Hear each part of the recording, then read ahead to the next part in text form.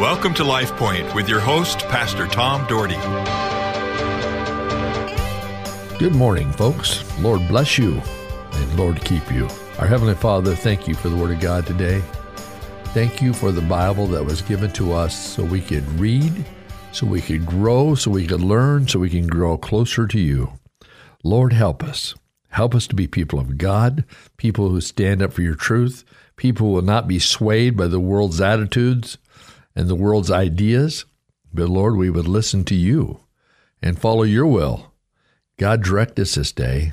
If someone's listening today that's struggling, Lord, in the name of Jesus, touch their life. May they sense your power right now, right at this moment. May the Holy Spirit of God infuse them. May they see you more clearly.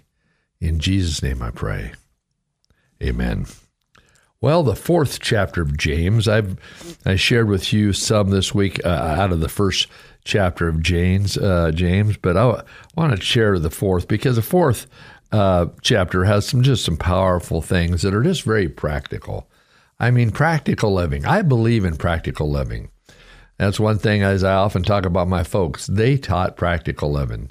You know, they taught live for Jesus, walk with him, spend time with him, call upon him. He will help you. You don't have to be a scholar. You don't have to be a seminary graduate to be a man of God or a woman of God, but he wants you to have a relationship with him.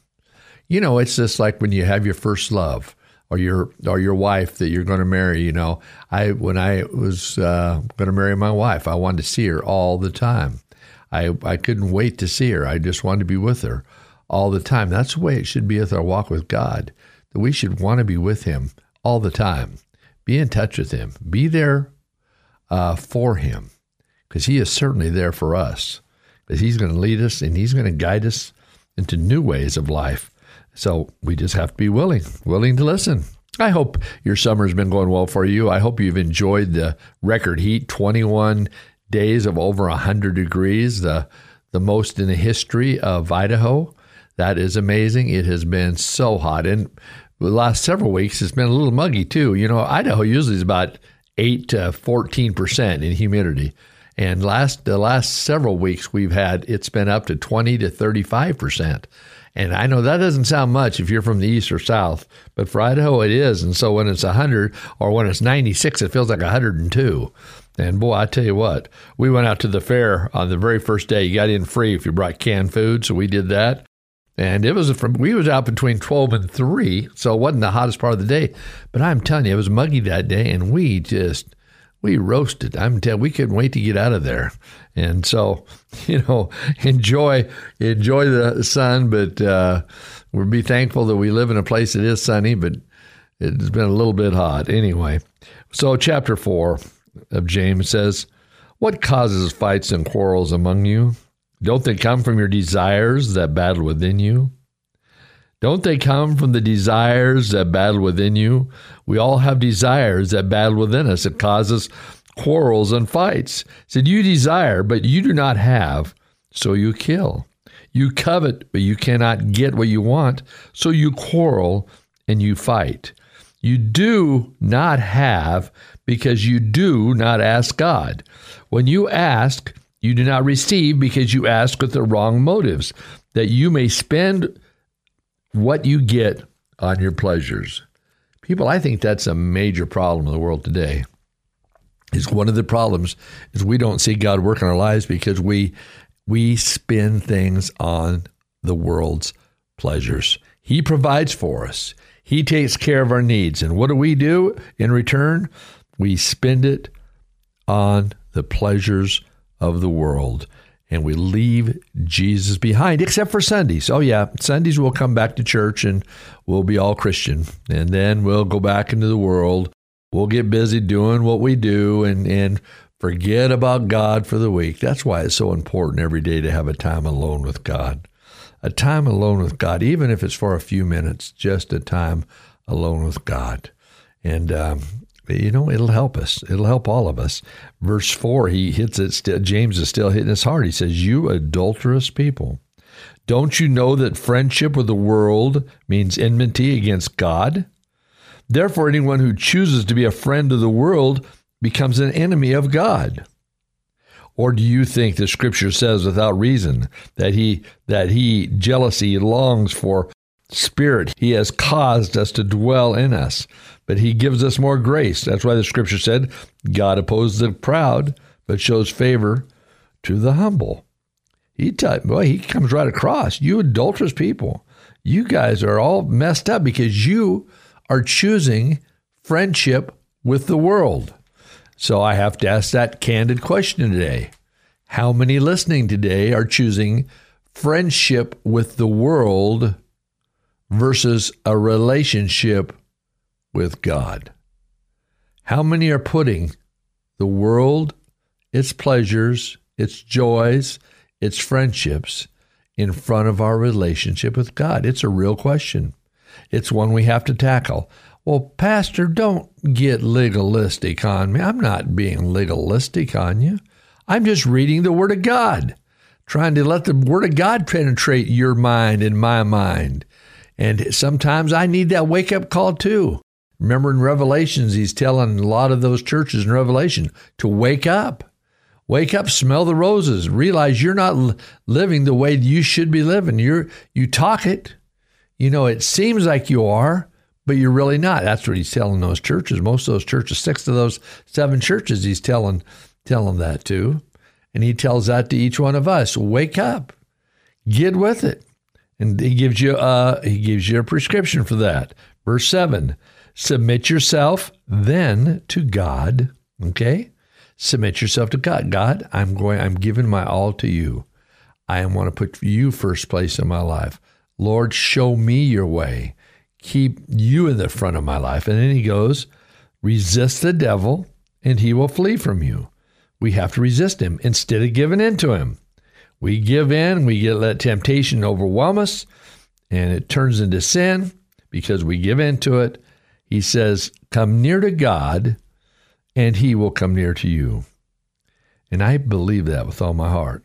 If you come near to God, he will come near to you. He says, wash your hands, you sinners. Purify your heart, you double-minded. Grieve, mourn, and wail. Change your laughter to mourning, your joy to gloom. Humble yourselves before the Lord, and he will lift you up. He wants you to take sincere your walk with him. He wants you to realize the way you've gone. And sometimes it takes others to show us because we don't quite get it. Humble yourselves before the Lord, and he will lift you up. Let Jesus lift us up. Verse 11 says, brothers and sisters, do not slander one another. Anyone who speaks against a brother or sister or judges them speaks against the law and judges it. When you judge the law, you are not keeping it, but sitting in judgment on it. There is only one lawgiver and judge, the one who is able to save and to destroy. But you, who are you to judge your neighbor? Well, you know what? How often does that happen? Even within the church, that people judge each other. Oh, their life, they're not very spiritual. They do this or they do that. They have this problem or that problem. I would say to you, as I say to myself sometimes, look in the mirror. Look in the mirror and realize what you're saying about someone else. You are not the judge of them. Almighty God is. You don't know what's on their heart. You don't know how they go to bed at night and they wake up and they sleep and what their conversations are with God. But I know one thing, if we see a brother or sister in sin, the Bible says, gently restore them, gently help them, not to tear into them. You'll never win people by tearing into them and making them feel horrendously guilty because of what they're doing. You need to love them and gently restore them. Say, yes, that is wrong. That is against God, but it's time to turn things around. And God is there. If the Bible says, if God is for you, who can be against you? And that's in Romans chapter 8. If God is for you, who can be against you? Folks, I want God in my corner. I want to be a winner. If you're in a boxing match, who would you want in your corner? You want God or you want the enemy? You'd want God, because the enemy cannot overcome God unless we give in to the enemy, unless we allow the world to teach us something totally contrary to what God would have us learn. Well, let's listen to the last few verses of chapter 4. Now listen You who say today or tomorrow, we will go to this city or that, spend a year there carrying out business and make money. Why, you do not even know what will happen tomorrow. What is your life? And listen to this. You are a mist that appears for just a little while and then vanishes. Instead, you ought to say, if it is the Lord's will, we will live and do this or that. As it is, you boast in your arrogant schemes. All such boasting is evil. If anyone then knows the good they ought to do and doesn't do it, it is sin for them. Okay, listen, folks, that's a key line here. If anyone then knows the good that they ought to do and they don't do it, it is sin for them.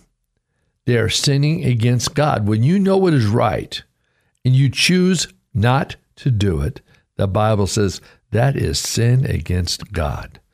And God hates sin. God loves the sinner, but he hates the sin. You know what? That's what we're called to do as people of God, to love the sinner, but hate the sin. Pray for the sinner. Encourage them. Gently restore them. God wants to use each of us in his own way. He knows the way. He's got direction for each of us. Can we just listen? Can we be open to his will and search his will and say no when we need to say no and say yes when we need to say yes? Sure, we can. We all can do it. And we're going to do it together. You and I, we're going to do it together. We're going to say yes to God, and we're going to help change our community and our world. Lord bless you.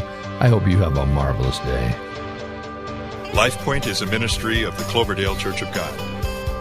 If you would like a copy of today's broadcast or would like more information about the church, please call us at 208-362-1700 or write to Cloverdale Church of God, 3755 South Cloverdale Road, Boise, Idaho, 83709.